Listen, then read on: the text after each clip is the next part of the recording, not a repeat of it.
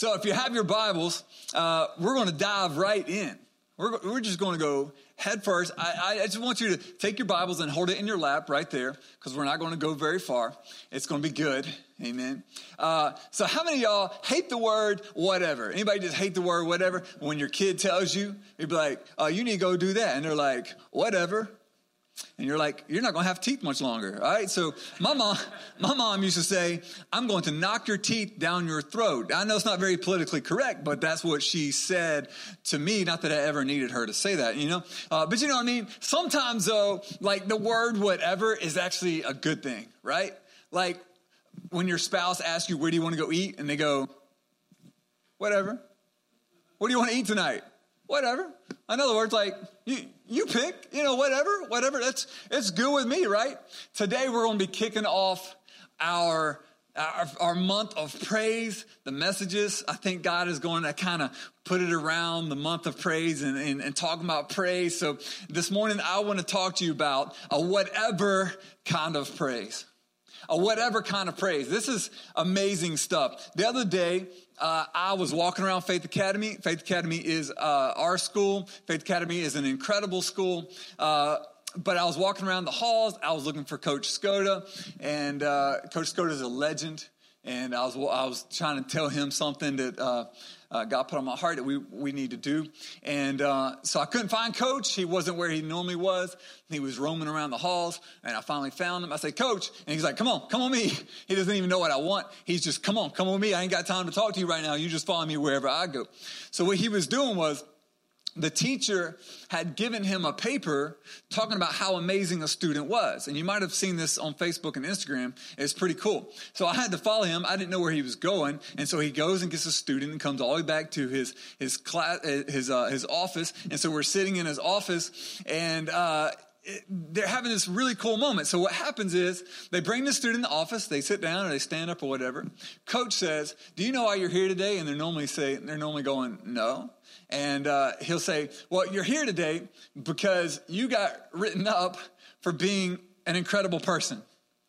And they sit there and they tell them what their teacher thinks about them. Your teacher just wants you to know, man, you are incredible. They saw how you helped that student out when you didn't need to help them out. They saw how you picked up trash in the parking lot and when no one was looking. They just want to let you know how amazing you are. And they start pouring into them. I just thought it was incredible. But then they take it a step further and they call the parent. They get the parent on the phone and say, hey, I have your kid in my office right now. I just want to let you know how incredible they are. And the kid's hearing all this. The kid's like, this is kind of weird, but okay, I like it. It's not a bad phone call. And the parent on the other line's going, oh my goodness, I can't believe you're just calling me to tell me that. And yeah. And then they go, well, let me tell you what your teacher of your student thinks. And they start talking about all the, it was incredible. You cannot sit in that office and hear that dialogue going back and forth and hear that phone call without getting emotional. It is powerful. It's incredible. And I just took a picture real fast. I didn't even know I was taking a picture. I just kind of hit it over there, took a picture of the moment, and I put it on Facebook. That was about a week ago. Right now it has almost 1,000 reactions on Facebook. 1,000 reactions on Facebook. It has almost 150 shares of people commenting saying, wow, that's incredible. Wish we could do this at our school. This is amazing. Maybe we could start something like this at our church, or our parents need to start doing stuff like this with their kids. It was incredible to see all the different reactions. And it made me realize something. We love praise, don't we? Like there's nothing ever wrong with someone coming to you and saying, wow, I saw you pick up trash. That's incredible. You're amazing. And they would call the parent on the phone and say, your kid is like that because you instilled that into them as their parents. And the parents were like, oh, no, it really wasn't me. Yes, it was. It's just so cool. We love praise to the fact that we love when something that we're associated with gets praised. And people are going, wait, I used to go to Faith Academy, or I've heard of Faith Academy, and they would share the post and they would write a comment about how incredible that was. Or when people that are doing the right thing get praised, right? Like we just enjoy praise all around, don't we? And so when we think about God and praise, do you realize that God enjoys praise? Like It's important to him. It's crucial to God that praise is given to him, because he doesn't just pick up trash. God doesn't just do nice things. God is worthy of all of our praise. Amen. So God's going, wow, I just enjoy praise because it's you recognizing who I am. I love it so much. So I decided to do something. I decided to look in the Bible and see where the words praise and worship first appeared. So worship first appears in Genesis 22. You don't have to turn there, but it first appears in Genesis 22. The first word of worship was in Genesis 22. The first act of worship, I get that straight. First act of worship was in Genesis chapter 4. So right at the beginning. The word praise doesn't even show up to Genesis chapter 29. And so I was just curious, when does the first act of praise take place? And so I just decided I'm going to open it up to Genesis chapter 1, verse 1, which just happens to be the beginning of the Bible. And I was going to start there and work my way through until I found the first act of praise. Can we do that this morning? Can we just start at Genesis 1:1, and we're going to read until we find the first act of praise? Cool? All right, let's see how long this takes us. And if I get my Bible to Genesis chapter 1:1. This is good. This is good. This is good. Get your highlighter out. Get your pencil out to underline some stuff. This is good. Genesis 1:1. There is way too many pages turning to be at Genesis 1:1. Where is in the beginning, which is a great place to start when you're at the beginning. In the beginning, God created the heavens and the earth. The earth was without form and void, and darkness was on the face of the earth, on the face of the deep, and the Spirit of God was hovering over the face of the waters. And then God said, "Let there be light," and there was light, and God saw the light, and that it was good, and God divided the light from the darkness, and God called the light day, and the darkness he called night. And so the evening and the morning were the first day. And then God said, "Let there be a firmament in the midst of the waters, and let it divide the waters from the," what? From the waters. That's it. That's it.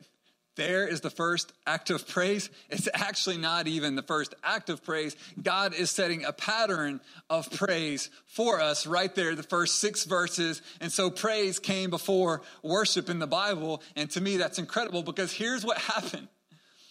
Praise is a reaction to what God has done. And so God does something, God turns around and has a reaction to what he just did and goes, "Wow, that is good." So God sets the pattern for the first act of praise by saying, yeah, what God did was good. But then he finishes the pattern. And he shows us exactly how we should praise him. Ready? It says, he said, "That's good. I like it. And it's so good, in fact, that I'm going to take what I did that is good, and I'm going to do something else that is just as good. Because if what I did here is good, then whatever I make next is good." And it says he made the land. And he looked around and goes, yeah, that's good too. I'm going to make me something else. And he goes off and he makes something else. And he makes the night, and he makes the day, and he makes humans, and makes animals. And every time he goes, "Yeah, that's good right there, God. That's amazing. You go, God." He's setting the pattern for how we should praise. "God, look what you did in my life. Look, that's amazing, God. It is so good, God. It is so good of what you did that now I'm going to go out and try to do what you did." And my reaction to your praise is to spread God. That's what he was doing. God said, "It is so good that I'm going to spread it. I want to make it. I'm going to duplicate it. I'm going to keep going." And he says that is how we react to praise in our lives. Amen. Come on, amen, somebody. Amen. Our response to God is creating and doing and being good. I want you to look at this, if this helps you out a little bit. 2 Corinthians chapter 2. Now we should have a lot of page turning. 2 Corinthians chapter 2, verse 14. This is so awesome because it duplicates what God has said is the pattern for praise right here. 2 Corinthians chapter 2, verse 14.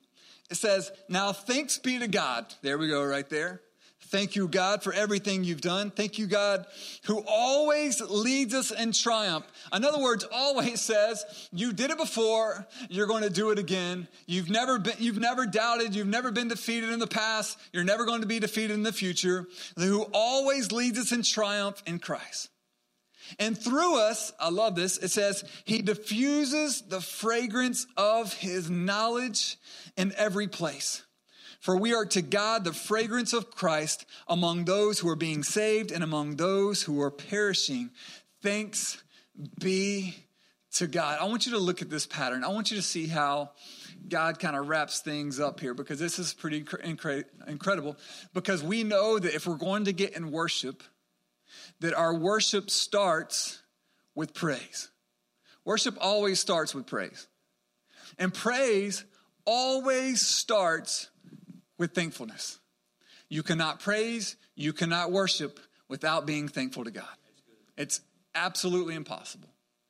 And so he says, if you want to worship, you got to praise. And if you're going to praise, you got to be thankful. So he says, now thanks be to God for what he has done. And then he says, how many of y'all do essential oils in the house? Essential oils, a few people, all right. And you set up on your counter a what? A diffuser, and you put a few drops of essential oils and water in there, and you diffuse it throughout your whole house. Isn't that a beautiful sign? Well, God was saying to do that long before we had diffusers and essential oils. Amen.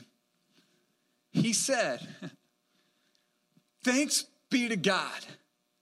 Now, because I'm so thankful for what God has done in my life, it is now my mission, it is now my life to take what God has done and diffuse it among all the peoples of the world. In other words, to take what is good from God and take it to the masses. Amen. Isn't that good? Take it to the masses. The pattern of praise. Thank you, God. You're amazing. Let me duplicate it and spread it. 2 Corinthians. Thank you, God, for everything you've done. Let me take it and spread it. God, may I be a diffuser for your word. I will be a diffuser for the knowledge that you've given me. I will be a diffuser for what you've done in my life. Do you see that is your mission, and that is the purpose of praise? Do you see that this morning? Isn't that incredible? That God, I will take what you've done for me and I will spread it and spread it and spread it. And God goes, that is how you praise. That's how you praise. A lot of us think we just come in and go, God, we love you. We're so thankful for you. And that's praise. No, God says there is a thankfulness, and then there is action on the backside of that. Amen. I love it. Psalm 104 is the de facto verse when it comes to praise. Psalm 100, verse 4, shows us and tells us how we are to praise. And this is it. This is very good. Psalm 100, verse 4, it says, enter into his gates with thanksgiving, into his courts with praise. Be thankful to him and bless his name. Enter his gates with what? Thanksgiving. In other words, do not dare get out of your car until you are thankful. Do not walk in the doors of a worship service trying to worship me until your heart is filled with thankfulness. Amen. Do not dare walk in my gates until you are thankful for what I've done for you. How many of y'all are thankful? I mean, you might not feel like you have much. You might not feel like, life is going perfect. But are you thankful for Jesus Christ? He says, okay, now you can go and worship me. I love it. If you were going to have your grandmama over or whatever, I don't know what the deal is with all these modern grandma names. I wasn't planning on saying this, but can we get real? What happened to grandmother and granddaddy and Grandpa and Pawpaw. What happened to those names? Now everything's like fancy, like Mimi and Gigi and Free and whatever else you come up with. We're just making stuff up. I think the moment you become a grandmother, somebody gives you a muumuu and some rollers to put in your hair, and you have to go to Walmart. All right, that should be the requirement today. But we're not like that. Everyone's modern, and all the grandmamas look like they're 20 years old now. I don't know what happened. It's crazy. But here we are. If we were cooking dinner for your grandma, if you had your grandma come over and you were cooking her a special dinner, what would it be? When you cook her like whatever she wanted, right? When you ask her, Grandmama, what you want? Right? After years of cooking you the best biscuits on the planet, the best tomato gravy on the planet, the hamburger steak with the gravy and onions or whatever. After grandmama has done all those things, you're going to cook a special meal. Wouldn't you just say, Grandmama, whatever you want? Right? Kaylee and I have different definitions of a dog. That's just the way it is. I like a dog that is sweet, that is gentle, that is kind, but that you can throw the ball to, or that the kids can wrestle and not hurt it or whatever. I like a dog. Anybody agree in the house this morning? You like a dog, right? A dog that, you can rough with or whatever. Kaylee likes the dogs that when you pick it up, you think it's going to break. I don't consider that a dog, though. You know what I mean? I don't consider that a dog at all. But to her, every morning she looks at the dog, that mutt, and she goes, "You are the perfect dog ever." And to me, I'm like, how can it be a perfect dog when it's not a dog? But anyhow, it's okay. That's her view. That's her view. And I look at my dog. She's like tearing up water hoses in the yard and digging holes and mud. But I throw the ball and she runs and goes, throws a stick and she hunts around. She brings it back to me. And I'm like, you are the perfect dog. And she goes, that is not a dog. That's a horse. And, she hates that type dog. I'm not a big fan of the whatever those are. And, but you know what's funny is I have a different version of perfection than she does. It's really whatever you think is the best thing, that's what you need to go with, right? If you're living by yourself, if you're buying something, you're going to cook your grandma the best meal. You're going to buy the things that you think are perfect for you, right? And when it comes to praise, I'm trying to loop back around to this. When it comes to praise, that is our response to God, whatever is perfect. Whatever. I want you to check this out. This is good stuff. This is where we're going. Matthew 25. We're going to start at verse 40.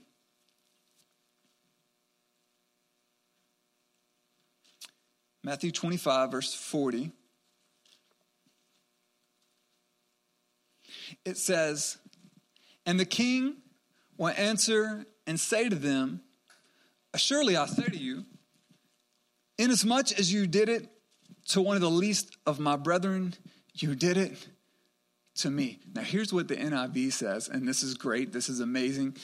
Some other translations also say this, but I want you to look what the NIV says right here. It says, the king will reply, Jesus will reply, even though Jesus is telling the story. He says, the king will reply, "Truly I tell you, whatever you did for one of the least of these brothers and sisters of mine, you did for me." Can we just be honest for a minute, though? Because I think when we read this verse, have you ever read it like this? Whenever I fed the homeless guy, I was feeding Jesus. Whenever I clothed the person who needed clothes, I did it unto Jesus. But I want you to see something. It does not say whenever. It says whatever. And you see, there's a huge difference there because we like to think, as long as I did something, that's good enough. But Jesus does not say that. He says, whatever you did and however you did it unto me. Okay, Jesus, now you're messing me up. Because all my life, I thought, as long as I fed the homeless, I was doing the right thing. As long as I clothed the homeless, I was doing the right thing. David told me a story the other day. David Butler told me a story about their daughter, Maddie. They were in a pizza place one day, and Maddie was 10 years old, and there was a homeless guy sitting across the pizza place. And they had ordered a meal for their family, but it was too much food, and they didn't realize it when they ordered it. So Maddie's sitting there, 10 years old, and she looks over, she sees this guy across the way, and she goes, "Dad, can I give him some food?" And he looks over, he sees him, he goes, "Yeah, absolutely. But if God is telling you to do it, then you need to do it." And that is good parenting right there. And so when they finished, when they wrapped up, David went to the car with all the kids or whoever was with you. And Maddie's sitting there, and she has to go and take this pizza that they had and give it to the homeless guy who's sitting across the restaurant. And she said she was shaken because she didn't even know if he was actually homeless. He just appeared homeless, but God put it on her heart. Now, here's where I got out of that story. First off, that have you ever been in the moment where you had something good, but yet you replaced it with something cheap because you were going to give it away? In other words, I know we have leftover food, but this is the expensive pizza. This is the $15, $20 pizza. We can take this home. We can have it for lunch tomorrow. We can have it for snack or whatever. Just give him $3 or $4 so he can buy him a couple slices of pizza. Have you ever done that before? I'll take what I have, but then I'll replace it with a cheap replacement. And what was awesome to me is Maddie goes, "No, Dad, we're going to give him the same thing that we ordered. We're going to give him the same quality. We're going to give him the same thing that we would have purchased and chosen for ourselves. We're going to give that to that guy." And then he goes, "And you're going to do it yourself if that's what God has called you to do." I love it. It's a personal responsibility to walk out the calling of God and make a personal interaction, a personal relationship with someone you've never met, hand them something good and see their reaction. Isn't that amazing? Here's my point. I think goodwill is killing our goodwill. Isn't it so easy to pack up everything you don't want and shove it in a box? Isn't it so easy to say, well, this is worn out, this is tattered, this is no longer good, this is out of season, whatever. And we shove it in a box, we pull up, some guy comes out, he grabs the box and he throws it into the back of Goodwill. It's $30 of old clothes, and yet we get a blue slip and we tell our tax person it's worth $500, don't we? I've never done that. I'm just saying, I've heard that people do that. Don't we? But do you realize that what's happening is we have good intentions and it makes us feel so good. I'm giving this away to people who need it, but we're not actually giving it away. They got to go in the store and buy it. But you know what's crazy is we say we're going to give it to a good cause, and it makes us feel so good inside. But yet, what's it really doing? It's disconnected from the people who really need it. There's no interaction. There's no personal responsibility from us to that person. We don't get to see their real need. We just hope it goes to someone, and we go, this is good enough, and we just kind of shove it off. But yet we don't actually do anything for the people who really need those things. It's a very impersonal way to give, right? And I'm not saying Goodwill's bad. I'm not saying giving to Goodwill is bad, nothing like that. But I think there comes a time when Jesus says, whatever you do to them personally is the same thing that you're doing to me. It's not whenever, it's not the fact that you are doing it, it's the fact of how you did it. Maddie walks over. "Sir, I want to give you this pizza that we bought. I want you personally to have it."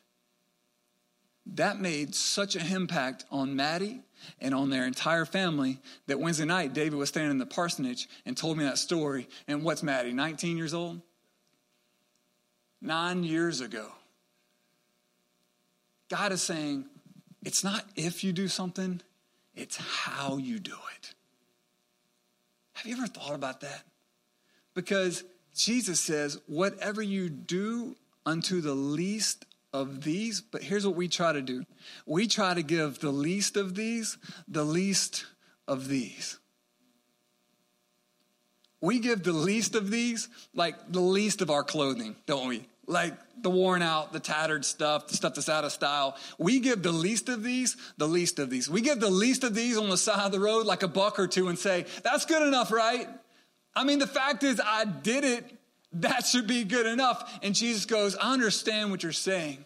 He says, but when you did it to them, when you gave them your tattered clothes, when you gave them $2 or $3 just to get by and make yourself feel better, when you did those things, you didn't do it to them. You did it straight to me. Now, let me go back and ask you a question. I said, if grandma was coming over for dinner, what would you cook her? And you said, whatever she wants. Now, if Jesus was coming over for dinner, what would you make him? Just think about it. What would you make Jesus?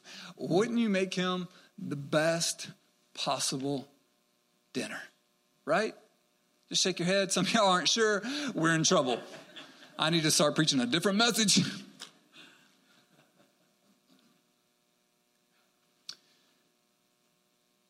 This is important. In fact, this is so important that we've got to read the rest of the passage to get the context to see what Jesus was talking about. This is actually Jesus' number one priority for us. Ready? Let's go back just a few verses. Matthew 25, start at verse 31. This is what started Jesus to get on track to say it's how you do it and not that you do it. Ready for this? Matthew 25:31 says, when the Son of Man comes in his glory and all the holy angels with him, then he will sit on the throne of his glory. And all the nations will be gathered before him, and he will separate them one from another as a shepherd divides his sheep from the goats. And he will set the sheep on his right hand, but the goats on his left. And then the king will say to those on his right hand, come, you blessed of my Father, inherit the kingdom prepared for you from the foundation of the world. For I was hungry, and you gave me food. I was thirsty, and you gave me something to drink. I was a stranger, and you took me in. I was naked, and you clothed me. I was sick, and you visited me. I was in prison, and you came to me. And then the righteous will answer him and say, Lord, when did we see you hungry and feed you, or thirsty and give you drink? And when did we see you a stranger and take you in, or naked and clothe you? Or when did we see you sick and in prison and come to you?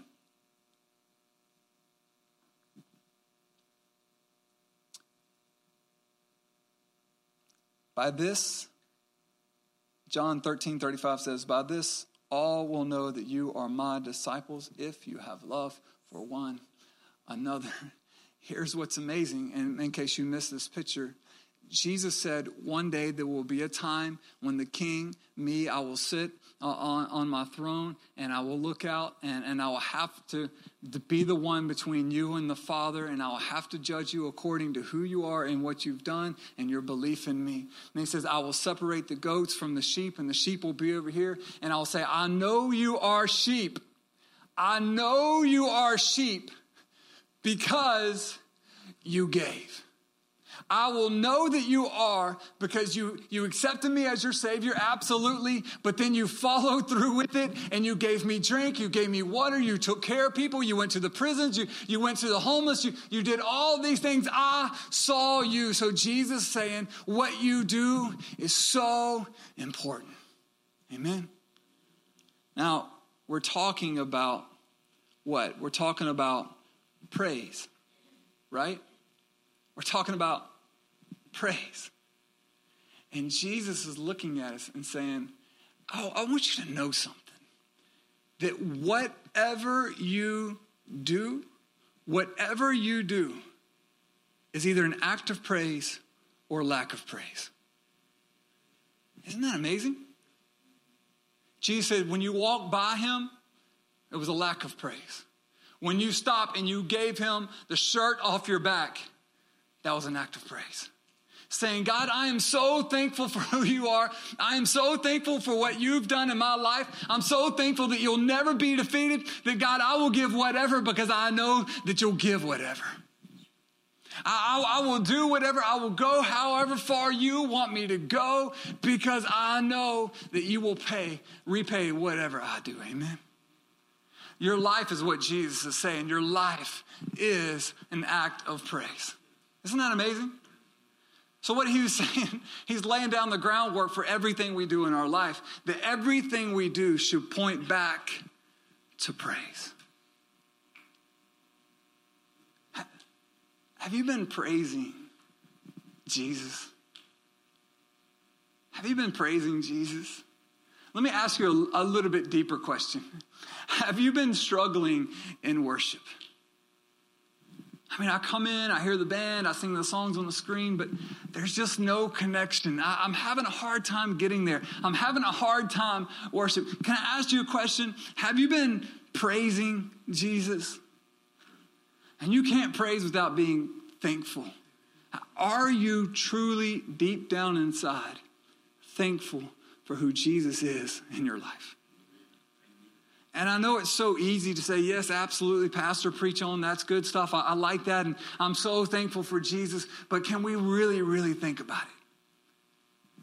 Are we thankful, or do we complain, and do we grumble, and do we try to get by, and do we just hope that everything works out, or we go, no, Jesus, you are good. Jesus, I love you. I want to read you one more scripture, and then we'll just kind of close it out. Let's do some more praise, Isaac, if we can do that. I wasn't even really planning on reading this verse, but it's amazing. I want you to look at this. 2 Corinthians chapter 8. It's so incredible. It's written to the Corinthian church, obviously, but he's writing about another church. It says, moreover, brethren, we make known to you the grace of God bestowed on the churches of Macedonia. In other words, hey, Corinthian church, I'm going to tell you about this church that's got it going on. In verse 2, it says, they've been going through a great trial of affliction, the abundance of their joy and their deep poverty abounded in the riches of the liberality. For I bear witness that according to their ability, yes, and beyond their ability, they were freely willing. And they implored us with much urgency that we would receive the gift of the fellowship. I love it. Please, come on. I'm so glad you're here. Receive the gift, not of speaking in tongues. Receive the gift, not of blessings. Receive the gift of fellowship. Isn't that incredible? We beg you to receive the gift of fellowship, of the ministering of the saints. In verse 5, and not only as we had hoped, but they first gave themselves to the Lord and then to us by the will of God. So I want to take it from the back and go back to the front of this, because this is amazing, because it ends with saying, first, before we even got here, they gave themselves to the Lord. You know, the only way to give yourself to the Lord is to be thankful for the Lord. That's the only way. You can't come to God and say, God, you know, I hate what's going on. I hate my situation. I hate my job. I hate my life right now. I hate the circumstance or whatever. And you know, I just don't understand, but I give it all to you. And God's going, really? Are you really giving it to me, or are you keeping some of it for yourself? Because it really sounds like you're keeping some up for yourself. But here's what it says. It says that they gave themselves to God first so they could give themselves to these disciples. God, we know that we're going through it. Are you going through it this morning? God, we know that we are going through things that are absolutely impossible for us to handle. We know that we are going through trials and persecutions. We know that we're going through things that are so far beyond our understanding. We know that it's just every day we go through it, we go through it, we go through it. But we cannot minister unless we give ourselves to you, God. And so today we give ourselves and our situations and everything we're going through, we give them to you so we can move forward in ministry. And they were so blown away that when they got there, they saw the poverty that they were in. And the disciples said they were so blown away to see the poverty, to see the persecution coming against them. They were so blown away to see every circumstance around them and be in this desolate, pitiful position. And yet when we showed up, all they could say was, welcome to the fellowship. Come on, get the gift of fellowship. It's going to be good. We've already given ourselves to God. We want to give ourselves to you now. We want to minister to you. I know you're here to minister to us and tell us how our situation is going to get better and God's always going to be with us. Forget all that. We're here to minister to you. Isn't that amazing? That this people in the church so overwhelmed the disciples that they said, we got to write a letter to the Corinthian church and let them know what's going on. This is incredible. In other words, God, I'm so thankful for my life. I know this is bad right now, but God, I'm so thankful for what you're doing. I'm so thankful that you sent us somebody. I'm so thankful for this community. I'm so thankful for your word. I'm so thankful for Jesus. God, thank you so much. And I want to give myself so I can give myself. In other words, God, I'm so thankful to you that I want to diffuse myself and diffuse your word and diffuse your knowledge throughout everyone I come in contact with. Isn't that amazing? And he goes, that is what praise is all about. That is a people that we showed up. They weren't devastated. They weren't defeated. They were praising God in the streets. How? How were they praising God when they've lost everything? And it says they praise God because they gave themselves to God. I love it. Isn't that amazing? Isn't that just blow your mind? That Jesus is so much better, is so much more worthy of our praise than our problems are, because we tend to praise our problems a lot, don't we? I mean, our problems, they're always on our lips. They're always on our thoughts. They're always on our mind. We're kind of consumed with them. We're wrapped up in them. We always talk about our problems. We always tell other people about our problems. We always, and I know there's a time and a space. You can't just keep everything in, and there's certain people you trust and stuff like that. But what are you praising? Your problems or your God? Amen. Can I just tell you, I think if we gave ourselves to praise, if we gave ourselves to Jesus like the Macedonians did, if we say, God, it's all about you, I think our praise will start looking a little different. I think maybe, I'm just saying, our feet will start moving a little bit. Oh man, I didn't think that bill would get paid, and I just gave it to Jesus, and I started praising, I started worshiping, I started being thankful for him, and then the bill got paid. I'm just telling you, God is always faithful. Amen. This is day one, and I knew it was going to be shorter, but this is day one of a month of praise.